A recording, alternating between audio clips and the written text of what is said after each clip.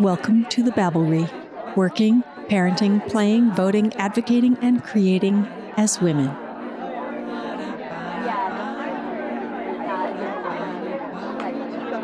Both of my parents are scientists, and though I chose to go in another direction, I have a deep interest in science, especially how the advance of scientific knowledge trickles down to affect our daily lives.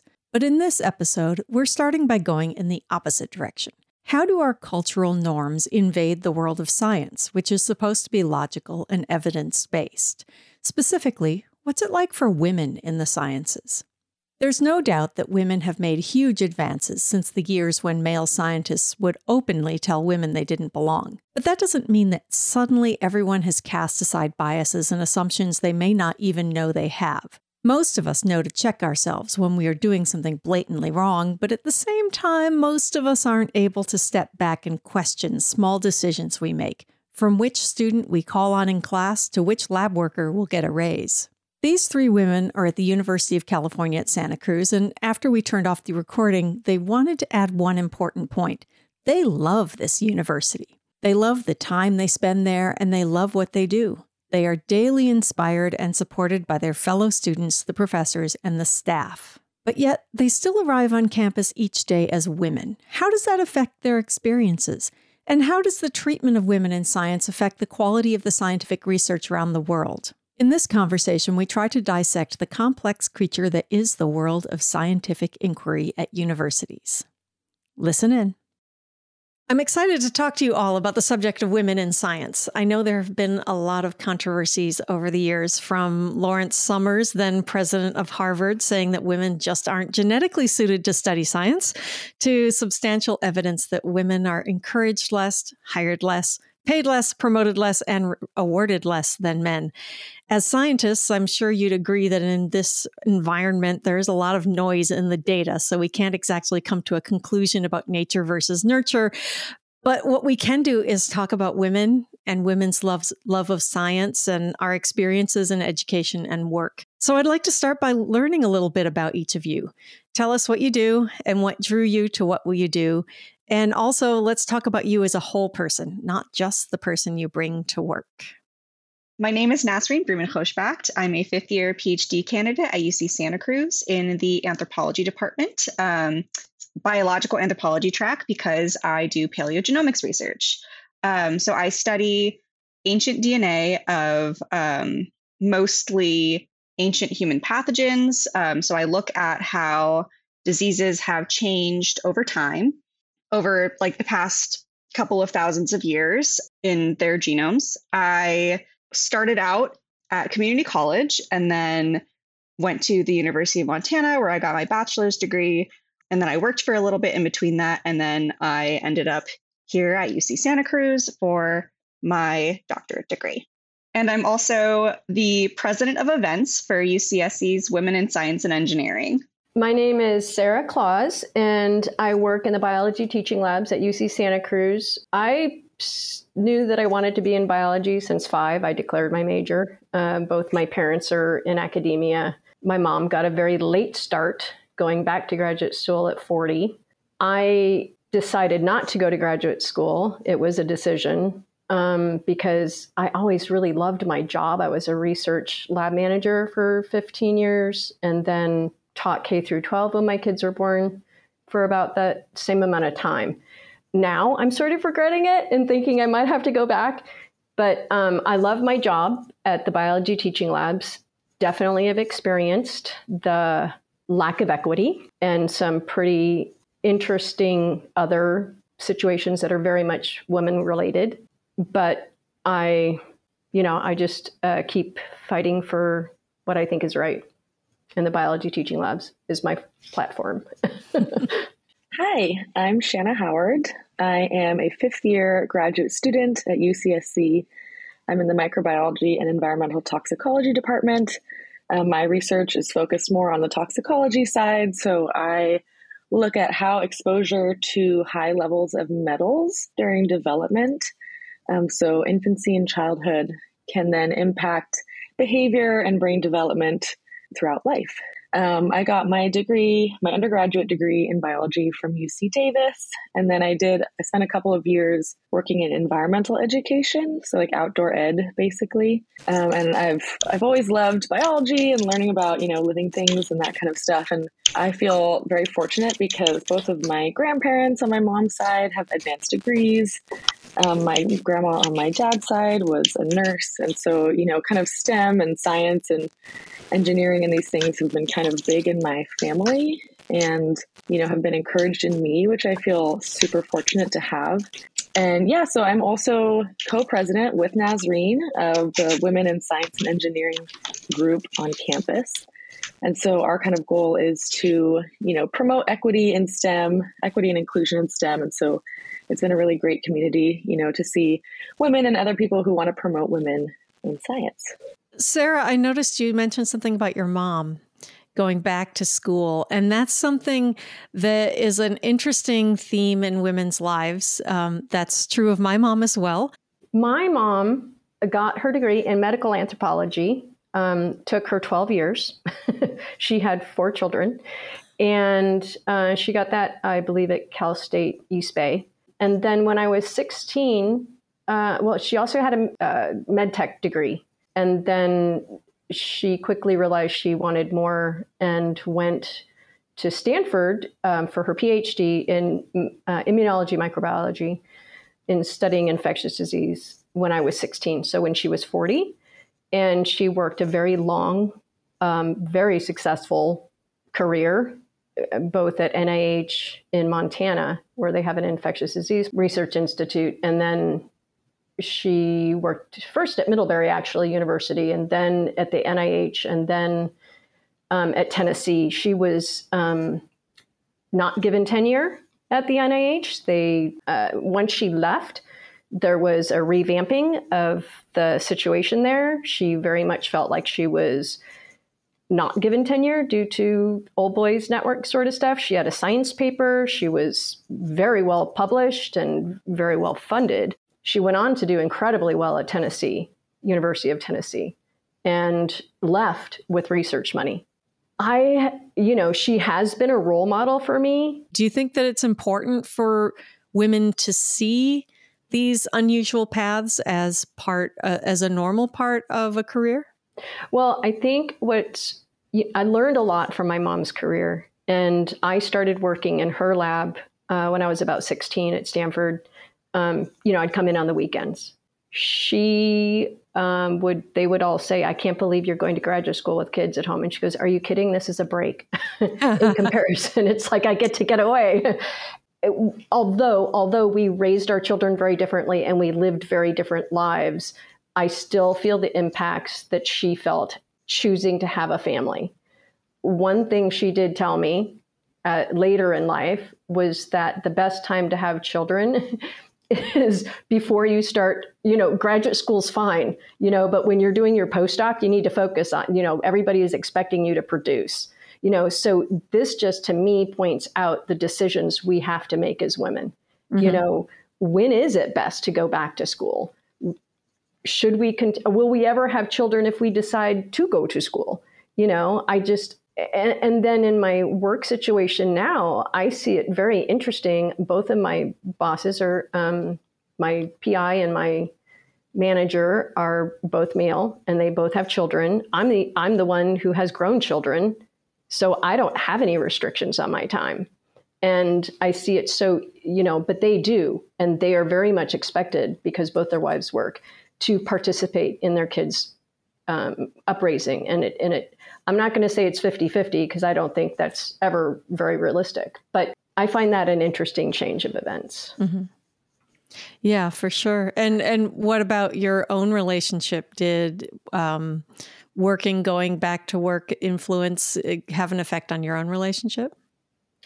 It was pretty amazing, actually. My husband did kind of an early retirement from Cedars-Sinai. He's involved in 2 companies. One's his and one he's the president of. So we didn't have health insurance.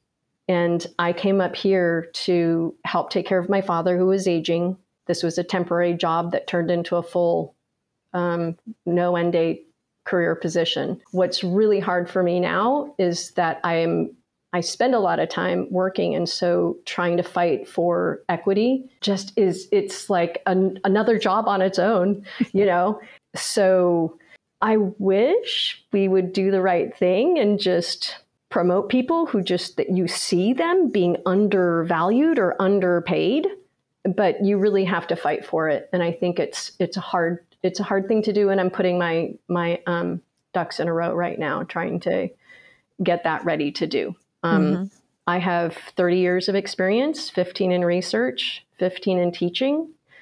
I left research to raise children, and also I taught K through 12 science. So I've always been in science. Then coming back to research in this, in the biology teaching labs, which is a great, combination of my two career paths. So I just have a hard time with the equity of it, Mm-hmm.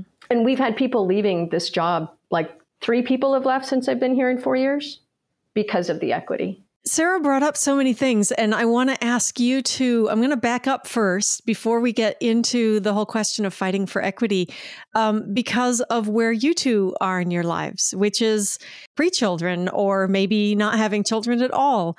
And I would love to hear from you both about what I assume that Sarah's not the only woman that you've met who's had career interruptions and also felt that choosing to raise children can dampen your opportunities in the future. And how does this affect you as a young scientist coming up? Maybe Shanna, you should answer first. Okay. Yeah, I think that's a great question. So first of all, I kind of want to talk about my family experience. So another woman in my family who went back and got her degree was my grandma. She actually got her PhD when she was 60 years old in psychology. So, I think I have, growing up, knowing her, knowing that she went back to school, later in her life and got this degree has kind of been, inspiring for me in the fact that I can kind of see, timeline, everybody's timeline is different.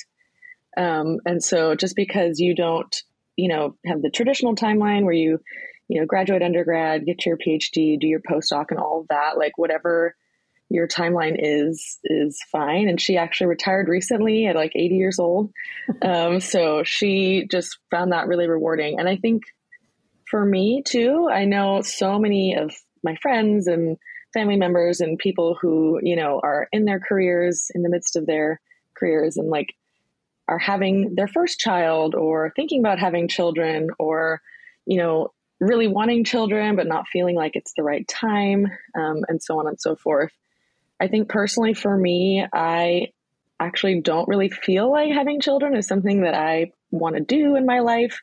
I think at 20 years old or 28 years old, everyone had many years of people saying, oh, you'll change your mind. Like, well, maybe I will, but maybe I won't. And so I feel like a little bit less pressure in that regard. And then when I think about like, oh, just entertaining the idea, maybe if I did want to have kids, like what would that look like?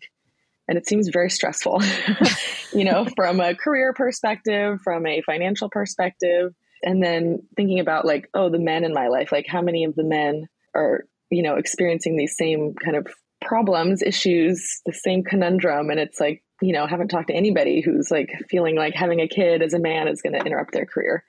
I noticed something that you said that I wrote down, which was stressful. And I just will point out, I have to point out to young women who have not had children that yes, it is the hardest thing you'll ever do. It is also equally as amazing. I personally am not interested in having children.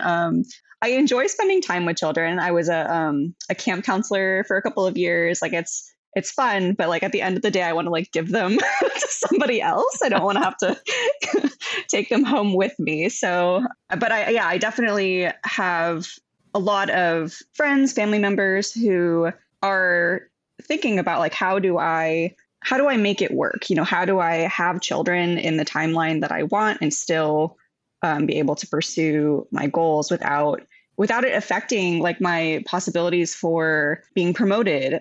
Because I mean, even though we're not supposed to discriminate against people for pregnancy and for having children, like people do discriminate against people for being pregnant and for taking maternity leave and for having to, have a flexible schedule to be able to take care of kids. Also, it's a little bit upsetting that like it is always like the women that are expected to leave work to like go pick up kids rather. I mean, not always, but like I feel like it is the norm. It is the norm. I can tell you that everyone I've known has known in their extended, like in my extended preschool, my kids both went to the same preschool, so that we were there for a really long time. And in that extended group of people, there was one dad who quit his career because his wife he was like thinking, oh, I might want to change careers anyway. So this sort of makes sense for my life right now.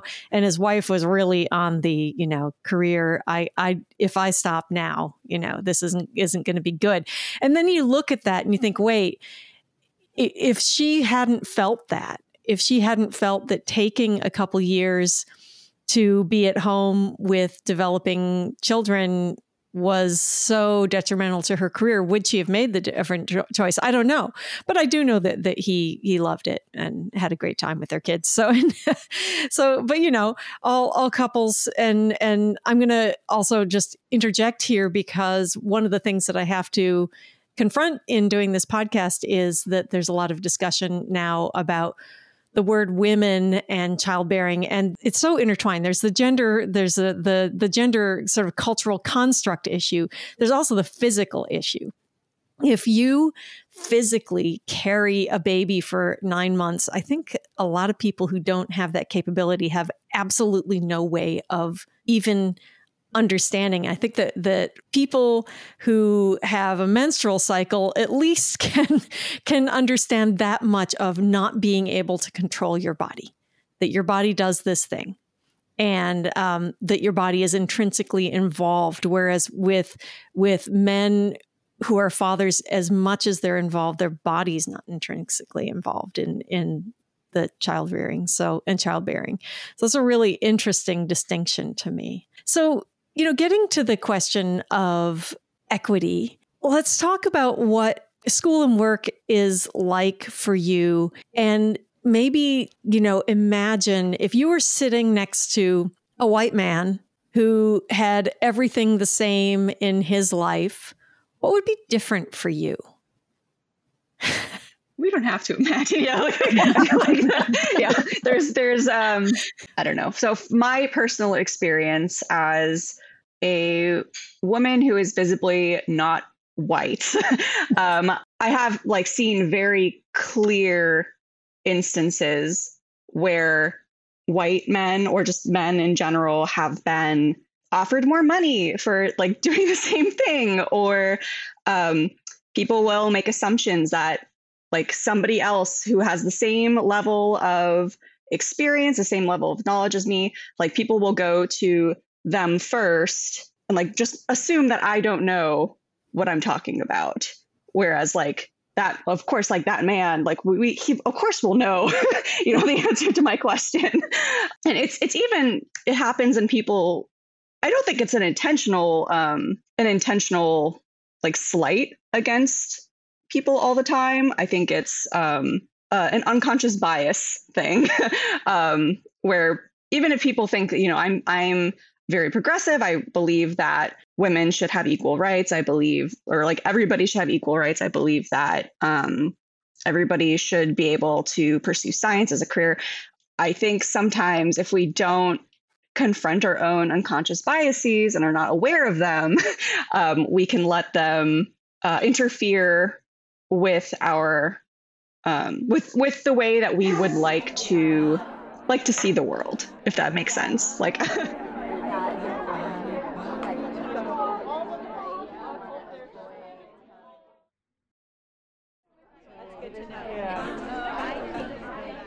Welcome back to the Babblery.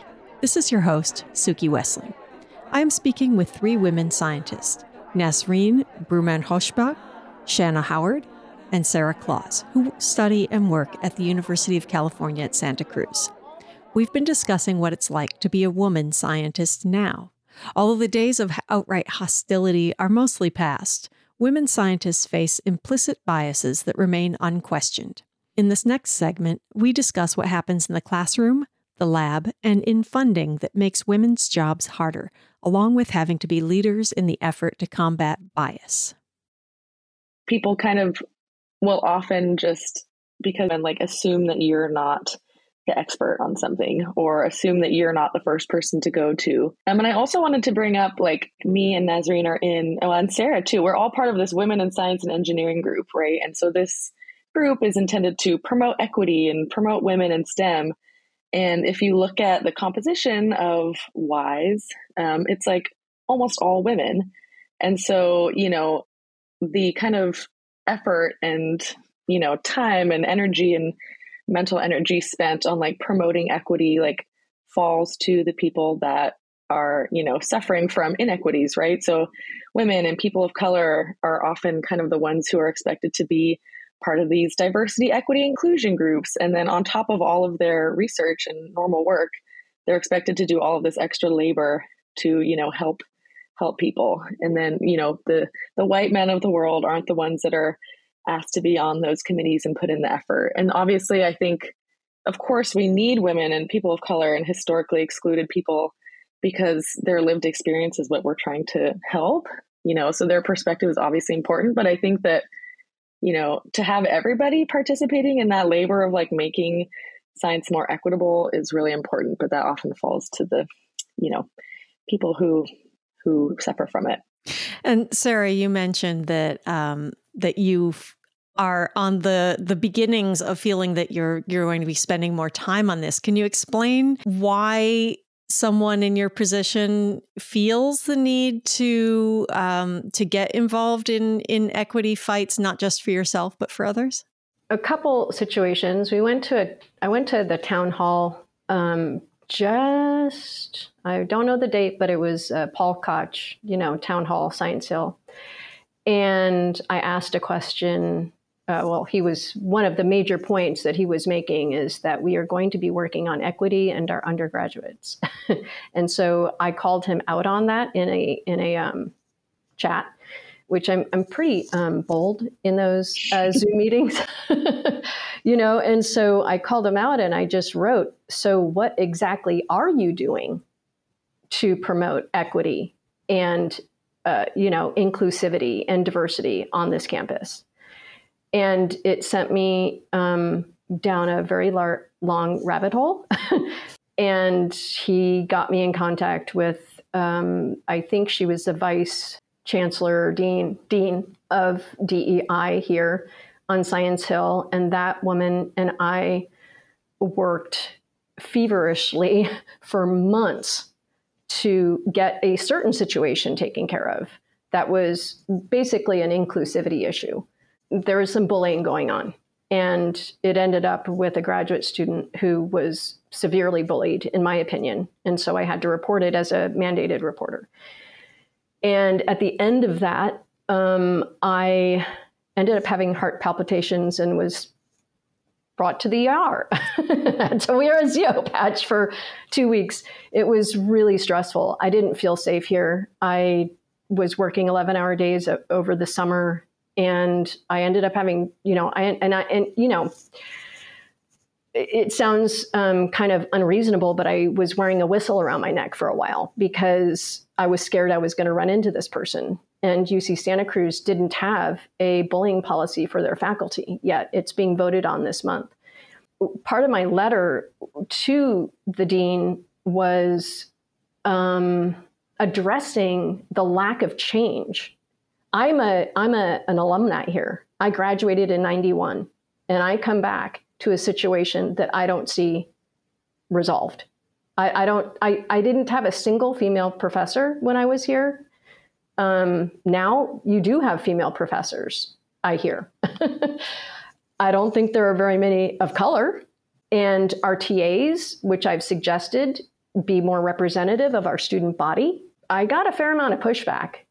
And I feel like I now have a reputation of being this staff person in the biology teaching lab that's like causing all sorts of problems, you know? So that's what got me started, actually, was that situation. And then in my email to the dean, I said, I have 2 big things I'm going to be working on right now. Inclusivity, diversity, well, 3. I'm working on DEI. So diversity, inclusivity, and my equity. And our equity, we are having people leaving this lab because they cannot afford to stay here. And we do, I don't know, Shanna has TA'd a lot in the classes and we've worked together a lot. And she knows what we do. We produce all the reagents, set everything up, do all the logistics. It's very undergraduate focused. I literally clean my own classrooms. I sweep, vacuum, and mop my own classrooms because I want our students to have a respectful place to work and get their education. So I haven't really had time to work on my equity issue. You said that you didn't feel safe and were wearing a whistle. And do you think that you would have felt that way if you were male and having an altercation in the in your workplace with someone, you know, something verbal? Would you have felt physically threatened? Well, I'm a small woman too. And I'm also a survivor. So I think those things play a part in it. I'm a very proud survivor. I have 2 boys that tower over me. Do I think that they are ever unsafe? Yes, I worry about them too. I don't know that in this day and age that being a woman or being a man a white male even makes you safe. But do you think, I mean, I'm talking more about the perception. Oh, absolutely. Yeah. Absolutely. Yes. And I think I have age discrimination to boot. You know, I'm 56. You know, what's this old lady doing telling me what to do? She doesn't have a degree. Well, for the record, you don't look old to me, but yeah, I mean, that's something else that, you know, comes up with women. I was thinking, I just recently read a piece about hair, women and hair. And I've been thinking about the fact that men very seldom, except in certain professions, maybe politicians, men might be more likely to dye their hair. But women, American women, overwhelmingly working American women do dye their hair. And probably dress up a whole lot more too. Spend a lot more money on their hair, a lot more time on their hair and clothes. Yeah. Yeah. My great grandma on my mom's side, she dyed her hair until, you know, she was 94 years old. She would not be seen with any gray hair whatsoever. And even my grandma recently just started, you know, fully going gray. So it's a huge thing. And when you're expected to spend all this extra money, because if you don't, then people will be, you know, discriminating against you or whatever it may be, you know, there's all this pressure. And so that's less money and time that you have to do other things. There's this pressure on women to behave certain ways. And so I wanted to ask you 2 young people, because I know that just my very unscientific look around at young women says to me that a lot of young female scientists are not worrying so much about clothes and hair and makeup, which I love.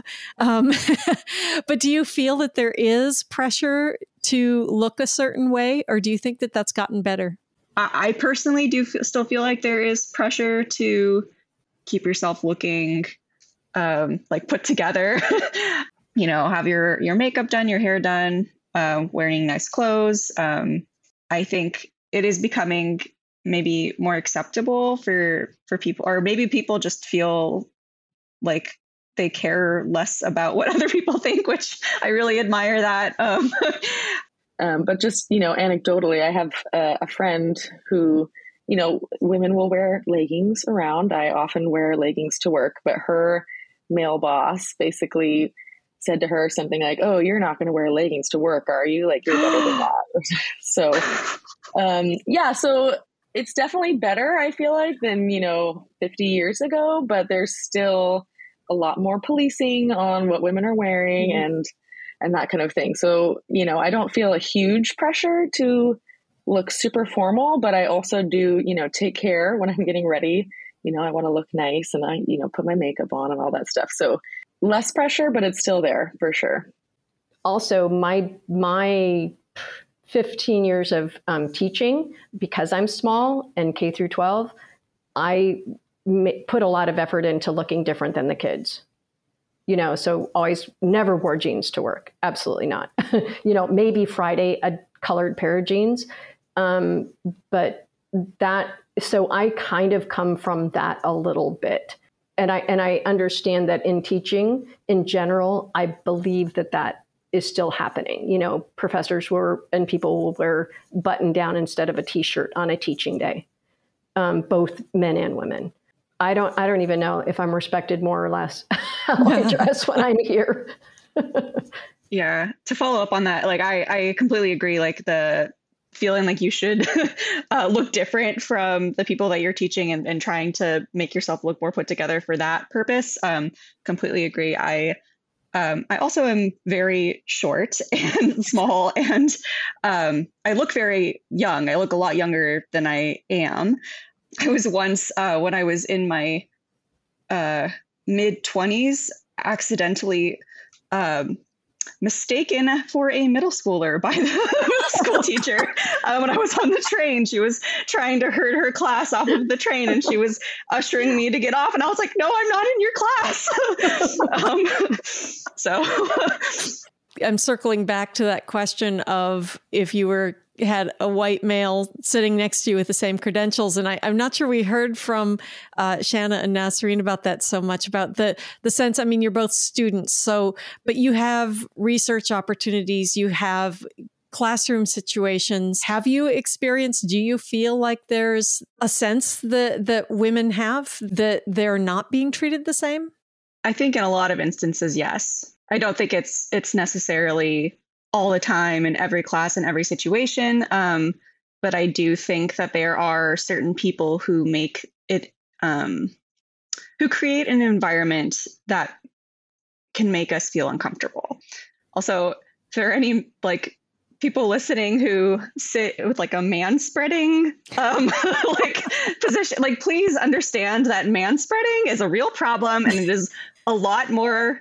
It makes the environment around you much less welcoming for other people. So please don't do it. So physically, you feel that sometimes physically you're not comfortable. Yeah, you're not allowed to take up as much space. And I think that it depends on the situation that you're in. So there are, if you're in a class where the professor is old white dude who's very traditional and very the good old days where we used to do everything, I don't know, more only men could be scientists. And so I think that when there are situations where people create the environment of their class to be more hostile to women, I guess, or hostile to people who not just women, of course, it's anybody who doesn't fit their idea of what a scientist should be, right? So that could be non-binary people, it could be trans people, cis women, people of color. If you don't fit into their box of what they think a good scientist should be, they might treat you differently. And then it encourages other students who do fit that box to treat you differently as well. And that is one of the reasons why retention is such an issue in the sciences as well, because when you are in an environment where you do not feel like you're welcome, where you don't feel like you are accepted for who you are or respected, you're not going to want to stick around. I mean, if you have to just fight to just stay in place, to be able to stick to what it is you're doing, that everyone else around you is just that's their baseline, that they're able to just not have to work to stay in that area, it's not sustainable. That was great, Naz. But yeah, I'll just add on too. I think a big part of it, when you're somebody who's in a situation, whether you're a woman, right, or somebody who's transgender, or someone who doesn't fit into that box, and regardless of whether or not your professor or your PI or whomever is like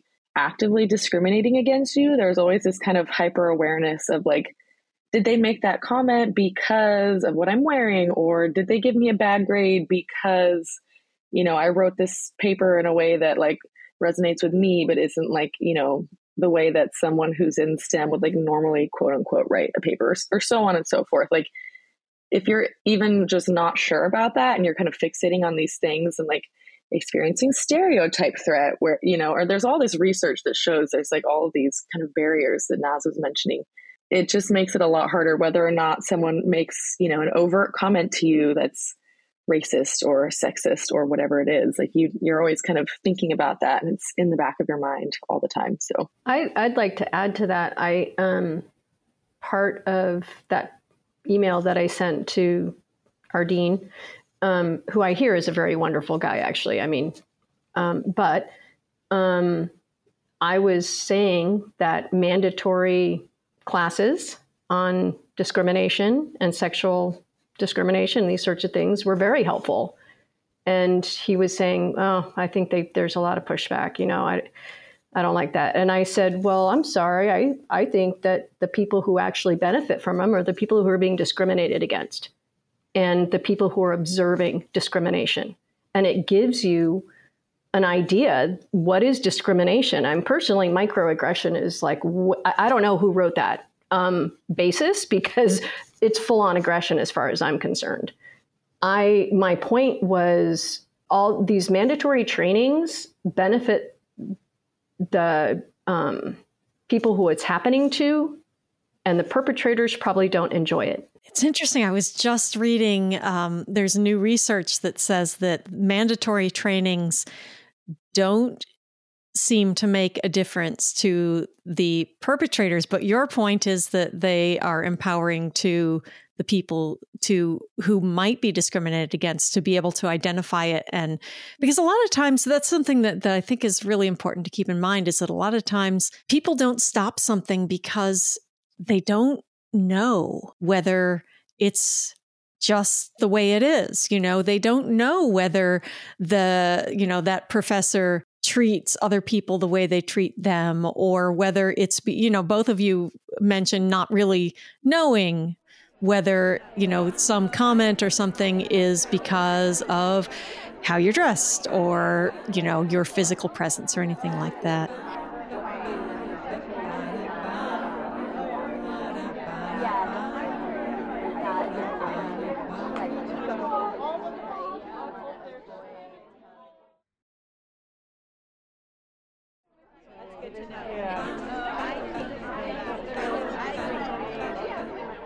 Welcome back to the Babblery. This is your host, Suki Wessling. I am speaking with three women scientists, Nasreen Broomandkhoshbacht, Shanna Howard, and Sarah Claus, who study and work at the University of California at Santa Cruz.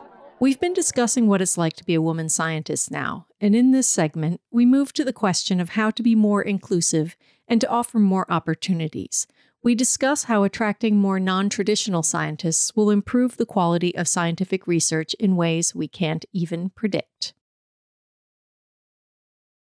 I wanted to move to the idea of why diversity of gender and other diversity is particularly important in scientific inquiry. There's plenty of stories in the past of science where gender assumptions or bias actually played a role in gathering poor quality data or misinterpreting data.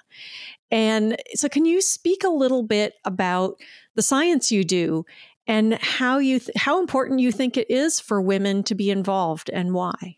I can speak to ancient DNA studies. I think it's very important to have, and I think this also goes for really any field, but I think it's important to have a diversity of people and a diversity of opinions and perspectives when it comes to designing research, interpreting data, because if you are only looking at data from your own perspective, you might be missing like a whole, the entire story, essentially. In ancient DNA, we've recently, well, not recently, but like recently it's become more of a widespread conversation, which I'm very happy about. there's this issue where a lot of the researchers are only coming from like a very specific background, right? Like a lot of them are European of ancestry, and then men, and coming from like a very narrow mindset about how we treat the dead, and like what sort of perspectives of like life after death and things like that. And so when these people are going and researching, taking samples of skeletons of people's ancestors and destroying them and coming up with these stories about these other people's ancestors without talking to the descendants and getting their perspectives and including them in the research, you're not going to have the right story. Like you're not going to actually know what's going on. So if you're excluding large portions of our population, large like groups of people, going to completely miss something you would have otherwise seen. And I would add what you can bring to the study, like what they can learn. I find that in the more diverse the classroom, the more diverse the teaching environment, the more opportunities there are to spark an interest or an idea or something like that. Many scientific fields will kind of get stuck in a certain way of thinking or a certain way of doing research or approaching a problem, or even, identifying what problems they think are important. And so to have people from diverse backgrounds who have a different view of the world or a different personal understanding of, whatever the topic may be, that just gives you so much more ability to like ask important questions that are actually going to help people, and then interpret your data in such a way that, you're getting the full story. So yeah, literally can't overstate how important it is to just have a really diverse, group of people working in science in every field, regardless of what it is. So, and we're slowly kind of creeping toward that, but obviously there are so many other barriers that prevent people from ever getting to the point where they're involved in research at that level, that we're, still fighting against. I remember when, I was an adult when I first read about this, and there was a study that said women have heart attacks less often than men, but they're dying of them much more because they'll go in and the doctor will say, "Oh, that's just indigestion," and send them away. And so that until you have women asking these questions, or people with different cultural assumptions, people with different cultures not making the same assumptions, you are going to miss, as you said, a large part of the picture. Right. Yeah, I think it was just big news recently. A Black medical student basically created kind of a textbook that had pictures of, skin diseases or whatever, and how they appeared on Black people's skin, which obviously is, often different than how it's going to appear on a white person's skin, or maybe it's more apparent or whatever.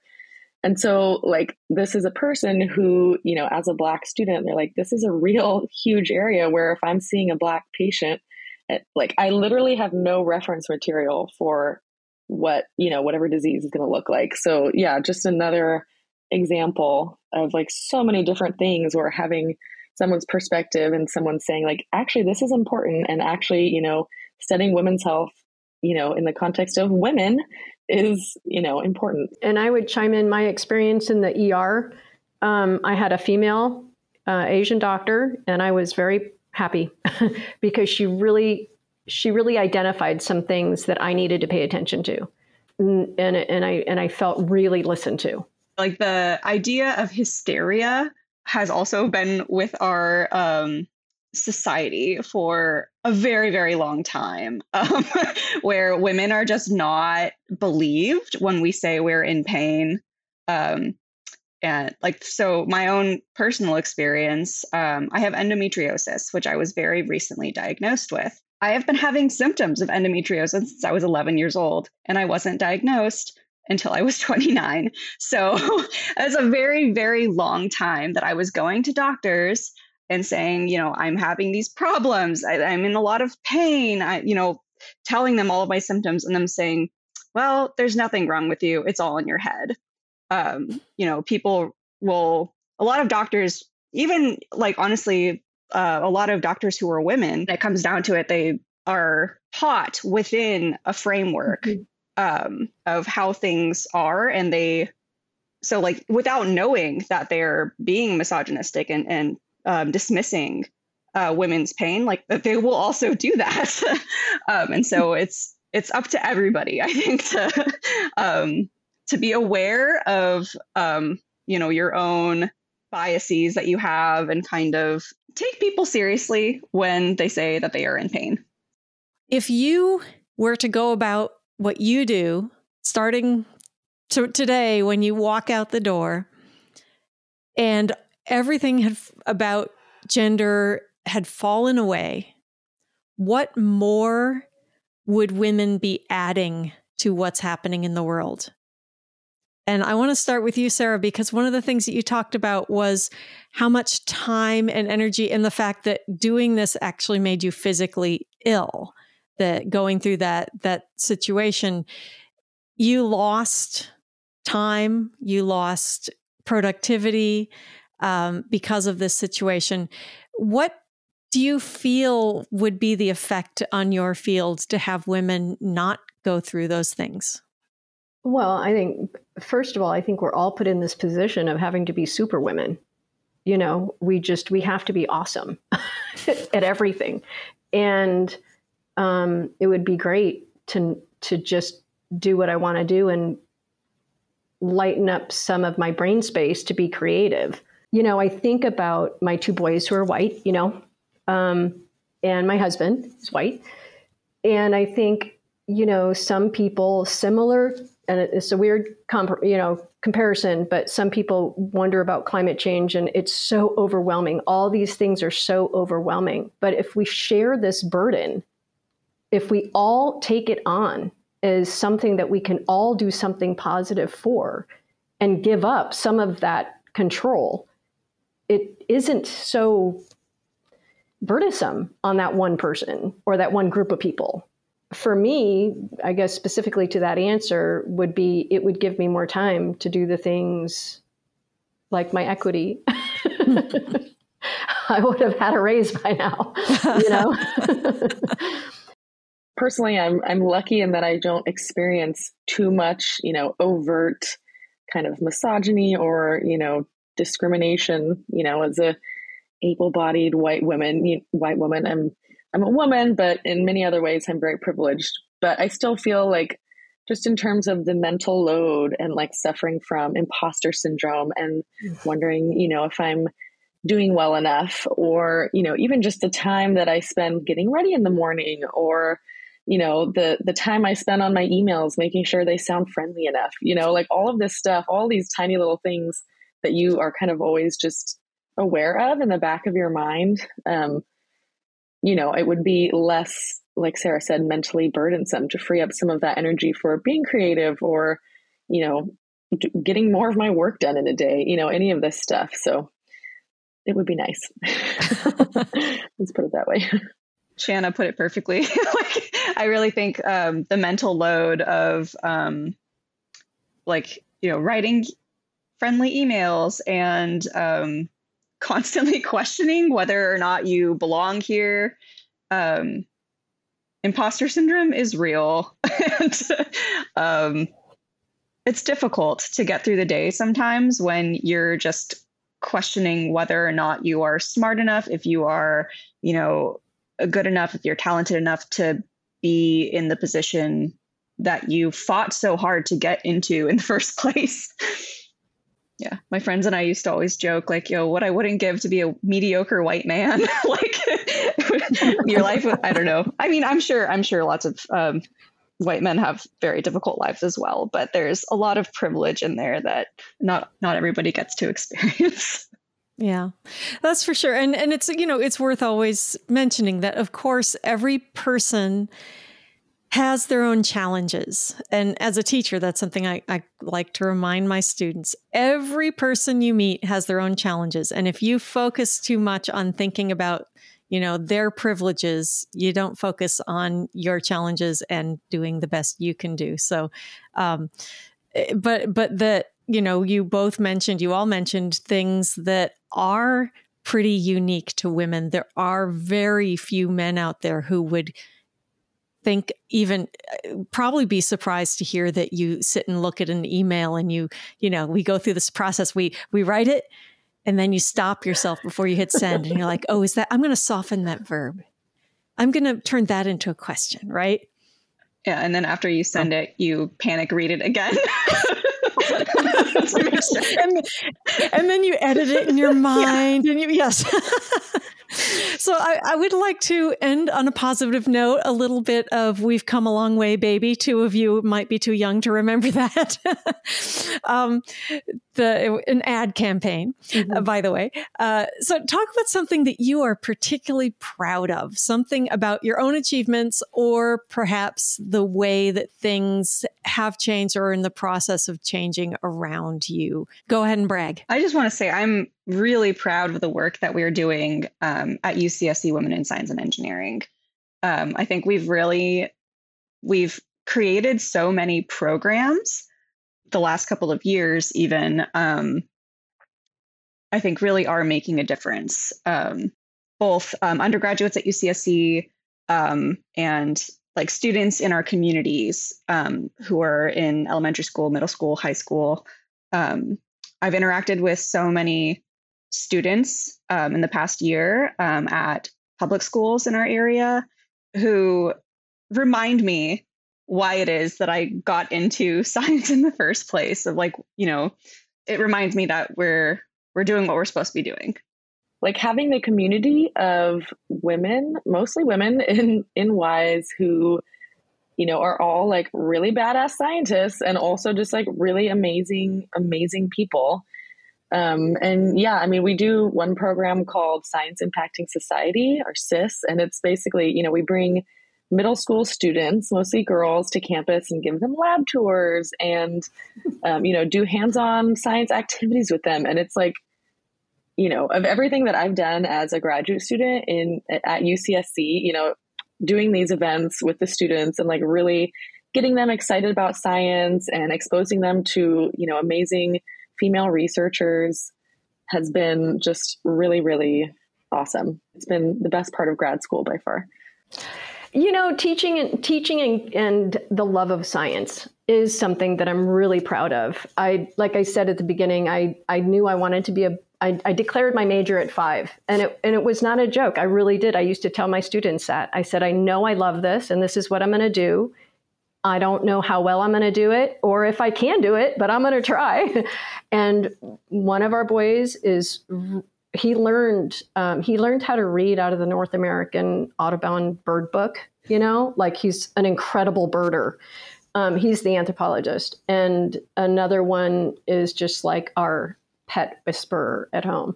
And I think teaching people about science and creating a very inclusive environment to do that. As a teacher, I put a lot of energy into that. There was a child who was bullied, and I declared there will be none of that here in this classroom. You're working together in a group. And the parents came up and thanked me for it. There was another person who came after her 3rd year and told me her name was being changed from, I'm just going to say, Allison to Alan, and I said, you are so brave doing this, and I'm going to try my best. She was tanking as a 3rd grader and as a 4th grader, all, absolutely incredible grades. And I just being able to provide an atmosphere or an environment for teaching science that includes everybody I'm really proud of that. I'm very proud of that. And I do, unfortunately, have the imposter syndrome also, but at 56. But, you know, I don't know what to say about that. That's got to be broken. I think having positive role models who look like you and have, share similar identities with you in the same field that you are interested in is really helpful. If you don't see yourself represented in doing the work that you want to do, it makes you feel like maybe I'm not, this isn't for me. Maybe I'm not allowed to be here. Having more of us speak up and be visible in our positions, I think, is really important. Bringing our perspective, our women's perspective, is for me very powerful. It really helped me in the summer, the inclusivity problem I was dealing with. My mama bear came out big time. And she wasn't my child, but she was somebody's child. And I think it's really important to still love, whoever you identify with, like in yourself. I mean, this is, and I really do believe that different ethnicity than me, different first language, didn't matter. We were women. I'm a mom. I'm going to fight for you. I just want to say, I think that not everyone is aware of how bad the situation really is in the sciences in terms of representation of women. Statistics that I have seen from recent reports are anywhere from 25 to 30% of scientists are women, which is ridiculous because we make up about 50% of the population. And it's even worse in certain fields. So like computer sciences, it's super low representation. It's worse for women of color in terms of representation, in terms of retention, like whether or not somebody can, even if they declare their major as an undergraduate, do they finish that degree? In terms of pay disparity. We've made some really great moves in the last few decades, but we still have a long way to go. So the fight's not over. I'd like to thank Nasreen, Shanna, and Sarah for speaking so honestly and openly about their experiences as women scientists. Visit Babblery.com for links and information mentioned in this podcast. The Babblery is produced with support from KSQD in Santa Cruz, California.